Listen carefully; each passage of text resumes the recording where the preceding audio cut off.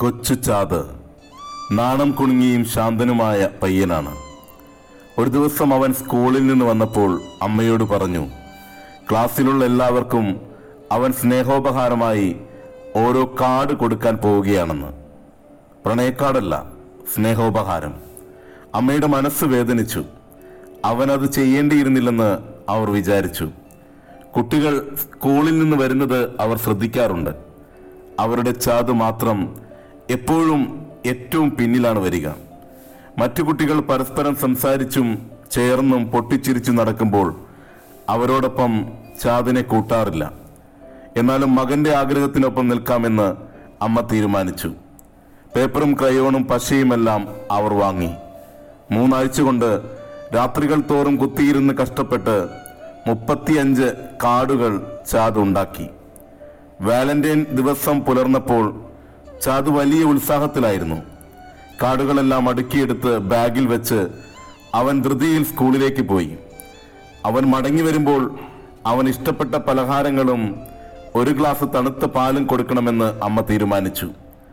അവൻ നിരാശനായിട്ടായിരിക്കും വരുന്നതെന്ന് അവർക്കറിയാമായിരുന്നു. അവൻ ഇഷ്ടപ്പെട്ടത് കൊടുക്കുമ്പോൾ മനസ്സിന്റെ വേദന തെല്ല് കുറയുമെന്ന് അമ്മ വിചാരിച്ചു.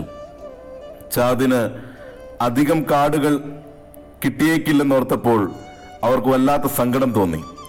ചിലപ്പോൾ ഒരെണ്ണം പോലും കിട്ടാതിരിക്കാനും മതി. ഉച്ച കഴിഞ്ഞപ്പോൾ തന്നെ പലഹാരവും പാലും അവർ മേശപ്പുറത്ത് തയ്യാറാക്കി വെച്ചു. പുറത്ത് കുട്ടികളുടെ ശബ്ദം കേട്ടപ്പോൾ അമ്മ ജനലിലൂടെ പുറത്തേക്ക് നോക്കി. വിചാരിച്ചതുപോലെ മറ്റു കുട്ടികൾ സന്തോഷത്തോടെ വരുന്നുണ്ട്. ചാത് എപ്പോഴത്തെയും പോലെ പിന്നിലാണ്. സാധാരണയിൽ കവിഞ്ഞ വേഗത്തിലാണ് അവൻ നടന്നത്. ഉള്ളിലേക്ക് വന്നാലുടൻ അവൻ പൊട്ടിക്കരഞ്ഞേക്കുമെന്ന് അവർ പ്രതീക്ഷിച്ചു. അവന്റെ കൈകൾ ശൂന്യമാണെന്നത് അവർ ശ്രദ്ധിച്ചു. വാതിൽ തുറന്നപ്പോൾ അവർ കണ്ണുനീർ അടക്കി പിടിച്ചു. അമ്മ മോനു വേണ്ടി കുറച്ച് പലഹാരവും പാലും എടുത്തു വച്ചിട്ടുണ്ട്, അവർ പറഞ്ഞു. ചാത് പക്ഷേ അമ്മ പറഞ്ഞത് കേട്ടില്ല. അവൻ നേരെ നടന്ന് അകത്തേക്ക് വന്നു. അവന്റെ മുഖം എരിയുകയാണ്. അവന് പറയാൻ കഴിഞ്ഞത് ഇത്രമാത്രമാണ്: ഒരാൾ പോലുമില്ല. അമ്മയുടെ ഹൃദയം തേങ്ങി. അവൻ കൂട്ടിച്ചേർത്തു, ഞാൻ മറന്നില്ല, ഒരാളെപ്പോലും മറന്നില്ല. ഇനി ഞാൻ കാർഡ് കൊടുക്കാൻ ഒരാൾ പോലുമില്ല.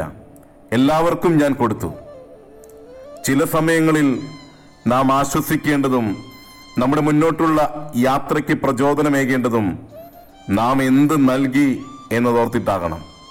അല്ലാതെ നമ്മിലേക്ക് എന്ത് വന്നു എന്നോർത്തിട്ടല്ല, നമുക്കെന്ത് ലഭിച്ചു എന്നോർത്തിട്ടല്ല.